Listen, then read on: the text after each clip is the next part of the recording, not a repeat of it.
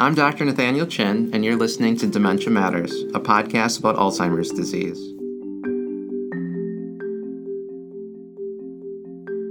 Dementia Matters is a production of the Wisconsin Alzheimer's Disease Research Center. Our goal is to educate listeners on the latest news in Alzheimer's disease research and caregiver strategies. Thanks for joining us. My guest today on Dementia Matters is Dr. Michelle Mielke, a professor of epidemiology and neurology at the Mayo Clinic in Rochester, Minnesota. Dr. Mielke studies sex-specific differences in the risk and progression of neurodegenerative diseases, including Alzheimer's disease. Another focus of her work is biomarkers of Alzheimer's disease. Thank you, Dr. Mielke, for taking the time to join us for an episode on Dementia Matters. Well, thank you. I'm really happy to be here. Well, you're a part of the Alzheimer's Disease Research Center at Mayo Clinic, and so your ADRC has a very robust research, diagnosis, and education program, and many of the National Institutes on Aging affiliated Alzheimer's Disease Research Centers across the country have specialties and focus areas surrounding dementia research. Could you share with us some of the program highlights from the Mayo Clinic ADRC? Sure. Let me first start by just giving a little bit of a background about the Mayo Clinic ADRC. Our ADRC is a collaborative effort between Mayo Clinic Rochester and Mayo Clinic Jacksonville in Florida. This really allows us to capitalize on the strengths of both institutes. Mayo Clinic in Rochester has a larger clinical practice, which we can recruit patients into research, including Alzheimer's disease, but also other types of dementia, such as Lewy body dementia and frontotemporal lobe dementia. And Rochester has been more of a leader in developing neuroimaging and fluid markers of Alzheimer's disease and related disorders. Jacksonville is the home site for our Department of Neuroscience at Mayo Clinic. So Rochester has some basic science up here, but neuroscience is really located in Jacksonville. So that's our hub for any part to do with basic science research, genetic research. The brain bank and neuropathology group is down there.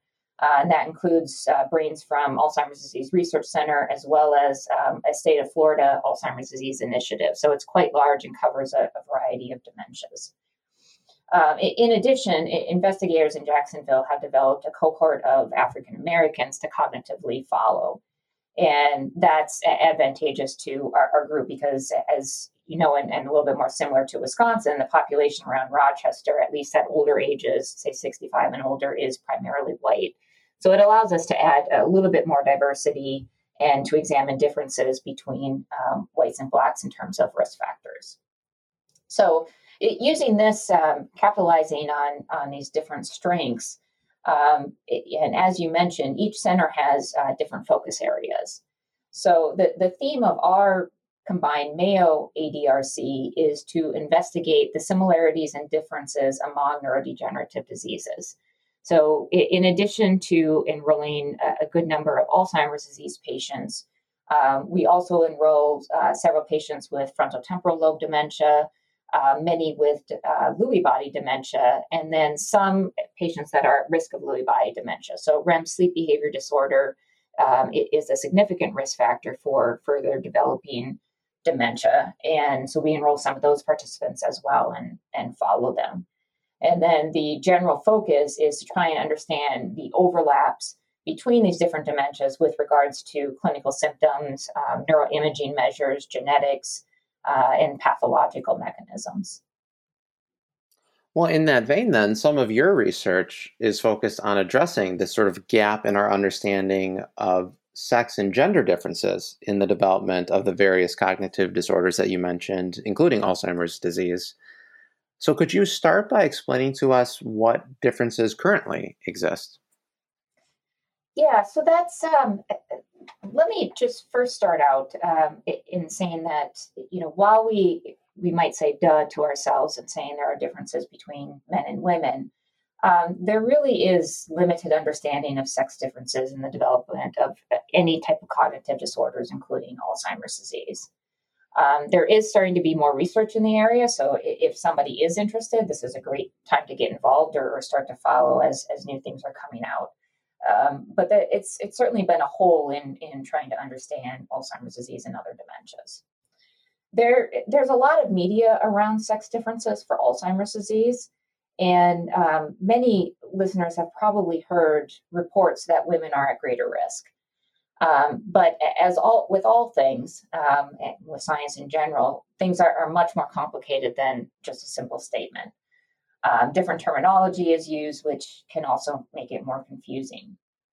So let me just start out by giving an overview of, I guess, the epidemiology of Alzheimer's disease and sex differences and what we're finding right now.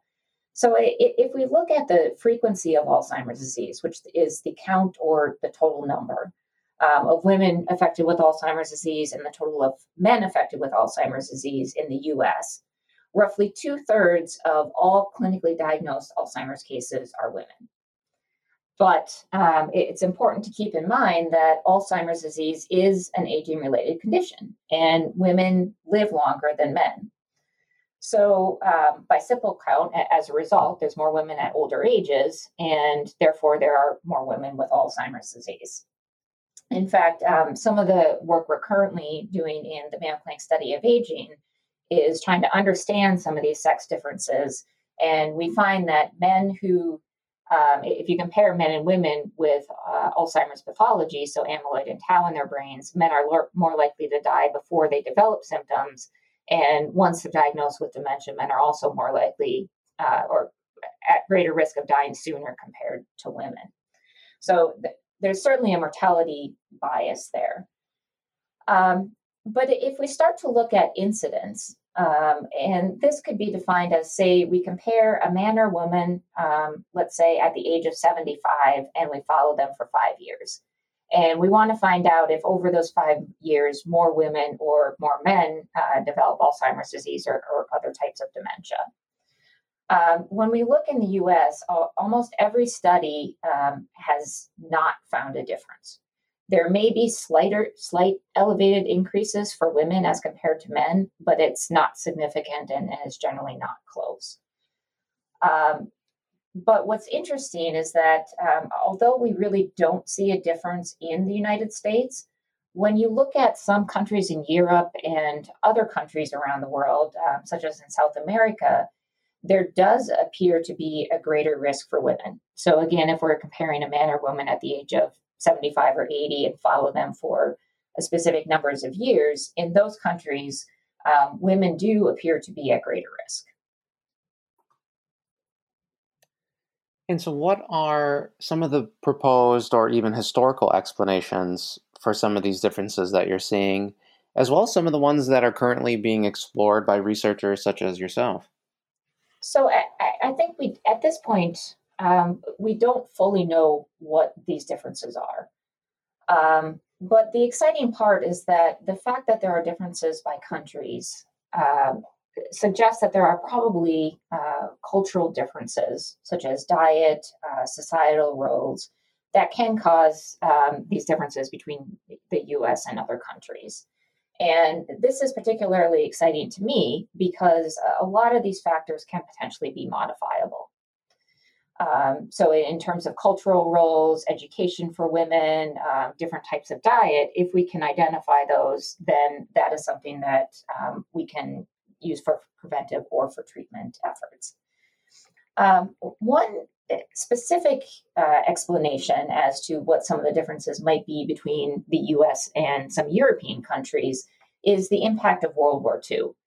So although the US, participated in World War II and many of the men from the US went over and fought in the battles, the experience for women were quite a bit different.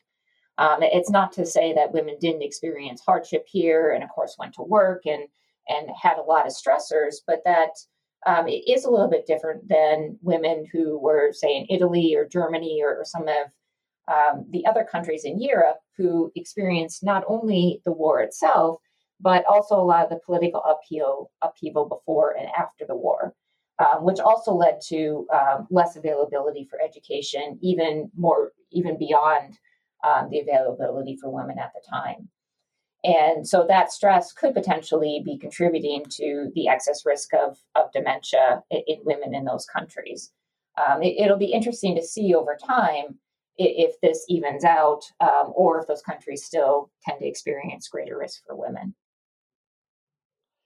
And what role, I mean, when thinking about the biology of men and women, what role do you think pregnancy and menopause play in the development of cognitive disorders and Alzheimer's disease? So that's a great question and has been a major focus of research for women within the Alzheimer's disease field. My view on it is that pregnancy and menopause do not cause cognitive disorders or Alzheimer's disease per se. All women go through menopause, but not all women are going to end up with developing cognitive impairment or Alzheimer's disease or other dementias down the road. So I see the role of pregnancy and menopause more as stress tests to potentially identify the women who are at greater risk. If you think about with pregnancy, and of course menopause, there are certainly hormonal changes, but there are also a lot of other synchronous adaptations that the body must go through. So with pregnancy, you've got a change in immune response, so the body doesn't reject the fetus. You've also got change in the vasculature, so the body can take on more fluids, and a whole host of other symptoms.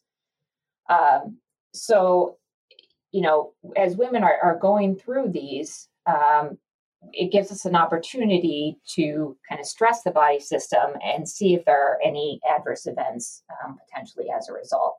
So in some cases, it's kind of similar to undergoing a cardiology stress test, where you might not see differences in heart rate or other heart parameters just by sitting at rest, but when people start to exercise, that's when you see differences.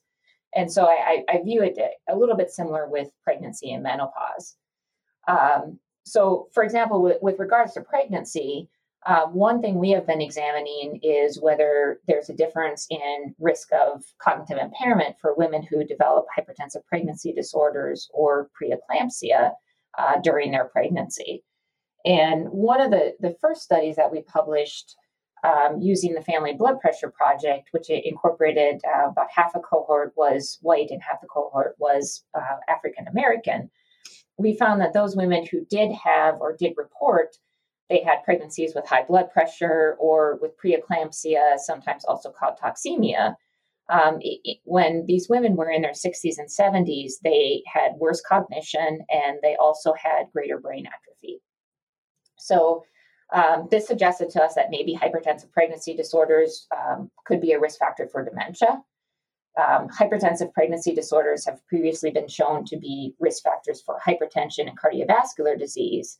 And so this research and some of our current studies are trying to figure out what the impact of these disorders on the brain are.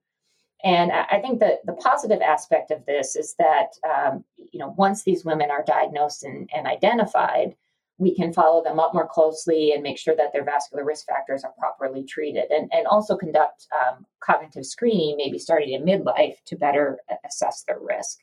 So it gives us the stress test of pregnancy, gives us the early opportunity to better identify those at risk.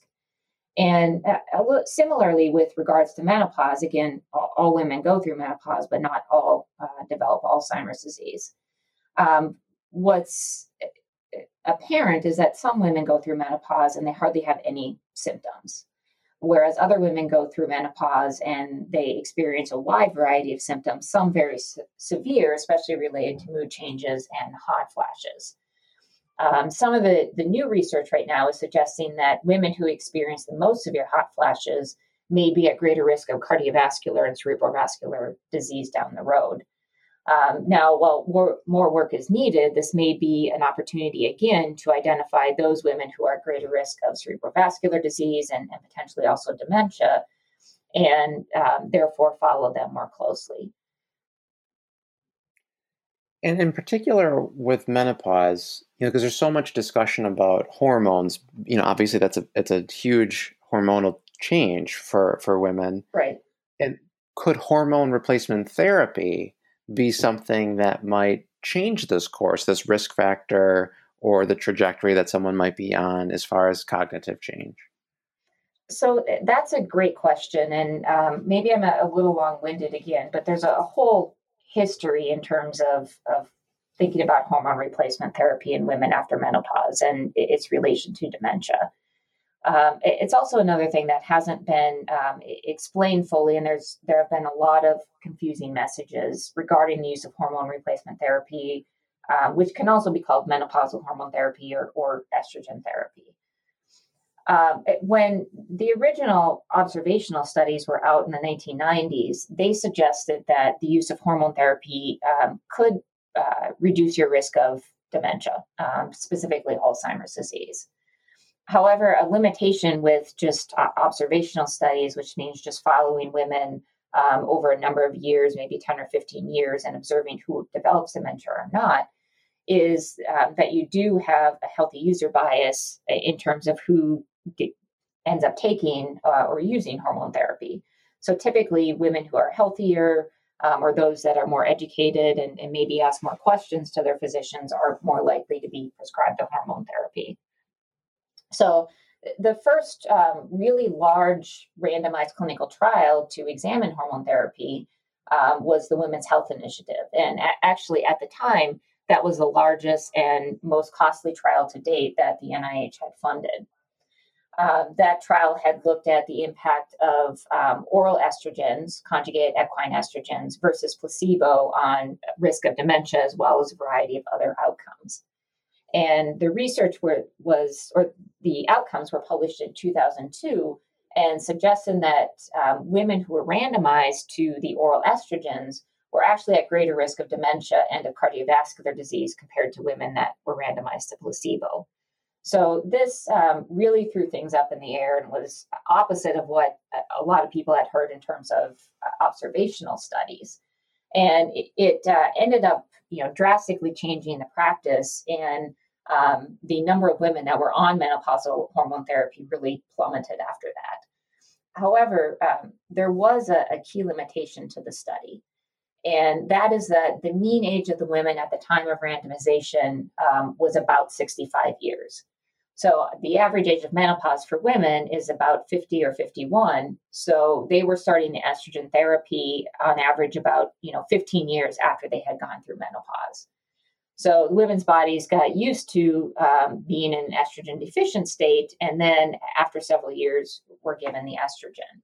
And so one thought was that after the re-exposure, that might have actually increased adverse events such as dementia and cardiovascular disease.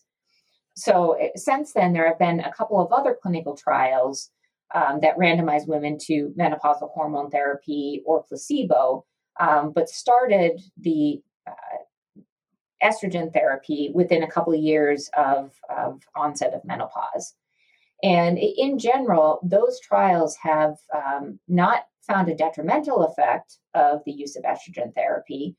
They have not found really a protective effect either, even with following women over 4 to 7 years. So I think, long story short, the initiation of hormone therapy, maybe 10 to 15 years after natural menopause, we think can increase the risk of dementia. But if hormone therapy is the initiative during the menopausal transition or a few years afterwards, it does not appear to have an effect on estrogen, either negative or positive. So I wouldn't necessarily go and prescribe or think about taking menopausal hormone therapy just to prevent dementia. But I think women who especially are experiencing menopausal symptoms and it's impacting their quality of life, I want them to know that in general, it is okay to take menopausal hormone therapy and that it won't directly affect the risk of dementia down the road. Now, one of the things that you mentioned early in your answer was it was conjugated equine estrogen, and so that equine being horse, correct? And so I guess I wonder too, and I get a lot of questions from my patients about, well, what if we didn't use equine and we used a more human-based sort of replacement therapy? Do you think that would make a difference in some of these results, or that might not actually have an effect? Yeah, that's a great question and something that we and others are interested in. there does appear to be evidence that 17 beta estradiol may be better for brain health as compared to the conjugated equine estrogens, which are orally taken. Just to highlight one study, the Cronus Early Estrogen Protection Study, or KEEP study, is a study that randomized women to the oral conjugated equine estrogens, 17 beta estradiol patch, or placebo within 3 years of natural menopause. And they followed them for up to 7 years. Now, they didn't see any difference in terms of cognition between the two estrogens. But two investigators, Dr. Kajal Kantarsi from Mayo and Dr. Carrie Gleason from the University of Wisconsin-Madison, did a sub-study where they imaged those women that were enrolled at the Mayo Clinic site. So there were about 100 women, and they did amyloid imaging, tau imaging, and then also MRI. And within that subset, they found that those women that were randomized to 17 beta estradiol had lower amyloid levels in their brain compared to the conjugated equine estrogens or to placebo. So they now have a large study of all sites that were enrolled in the KEEP. So there are about 800 women, and they're going back and imaging everybody to see if they can replicate that finding. And of course, as you mentioned, if they do, that would suggest that 17 beta estradiol, at least for brain health, may be more protective and may actually be a protective factor. Yeah, I'm glad you clarified that for us, and I think that is an important finding. I didn't realize it was Mayo and UW, so that seems kind of biased that I asked it, but I think that's it's a great finding. I'm also wondering about genetic risks, and so in particular, the risk factor of ApoE4. And are there differences in the development of Alzheimer's disease for people with ApoE4 based on gender and sex? Yes, there does appear to be a difference. ApoE is the strongest genetic risk factor for Alzheimer's disease. And if you have one E4 allele of the ApoE4 gene, you're at 2 to 3-fold increased risk. And those with two alleles are at about an 8 to 10-fold increased risk. But it's not a deterministic gene, meaning that not all individuals with the E4 allele actually develop dementia. There have been several studies, even recently, that have suggested that women with an E4 allele are at greater risk of developing Alzheimer's disease compared to men with an E4 allele. Now, although we see this again in several studies, the reason for this is not yet well understood, and there's a lot of ongoing research trying to understand that. And then in regards to biomarkers, like we mentioned with amyloid and tau, do those differ for women compared to men in regard to risk of disease or threshold for diagnosis or even predictive value? Yeah. When you compare levels of amyloid and tau, either looking in the blood, in the cerebrospinal fluid after doing a lumbar puncture, or in the brain after autopsy, there really is not a difference in the amount of these proteins for women versus men.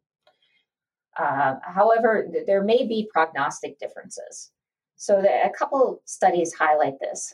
One recent study had reported that for the same level of brain amyloid measured via amyloid PET imaging, women were more likely to accumulate tau and accumulate it faster than men were.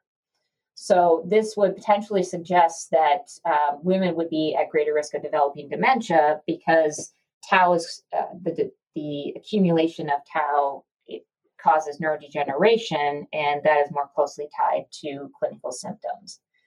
But other studies, including looking at this in the Mayo Clinic study of aging, has not replicated this finding. So that's still a little bit questionable there in terms of prognosis.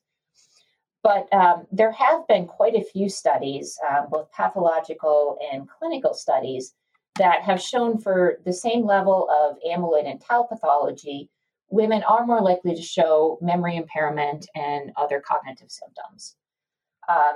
Again, the reason behind this is not fully clear. One thought has been that women have smaller head sizes than men, and so therefore, for the same level of pathology, women have less resistance and therefore show more clinical symptoms.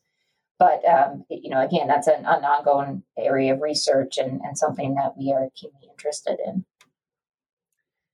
Well, really, I would like to end our interview today with a question I ask a lot of my guests. And for someone like you who's so knowledgeable in the field of Alzheimer's disease, I really like to understand, what do you do in your personal life to maintain that brain health and to minimize your own risk for Alzheimer's disease? Yeah, that's a great question. So for me, I guess my focus, I do try and get enough exercise, and I do try to eat the best I can. Those are the two main things. And actually, for me, exercise is really important in terms of stress. And so I can tell you that if I don't exercise for a couple days, my family will tell me to go to the gym. You're getting irritable, and go do something, and I feel better afterwards. So certainly in terms of my mood, it helps, and other things. So that's something that I am very religious about. Probably work out 5 or 6 times a week. And then with diet, of course, in the current situation too, with working at home and you've got the refrigerator right there, that's a little bit harder. But still try and eat more fruits and vegetables. And I really don't eat red meat. Not to say that that's a specific risk factor for Alzheimer's disease, but more of a personal choice in terms of family history and cardiovascular disease. So I think those are the two things that I tend to focus on. Well, I thank you for sharing that personal information on the podcast, but we do appreciate learning from our experts in the field and what they're doing on a day-to-day level. And thank you for sharing all of the historical and ongoing context for sex differences, gender differences, and Alzheimer's disease. With that, we would love to have you back on the show in the future time when you have more to share with us. Well, thank you so much. It's been great to have an opportunity to talk with you.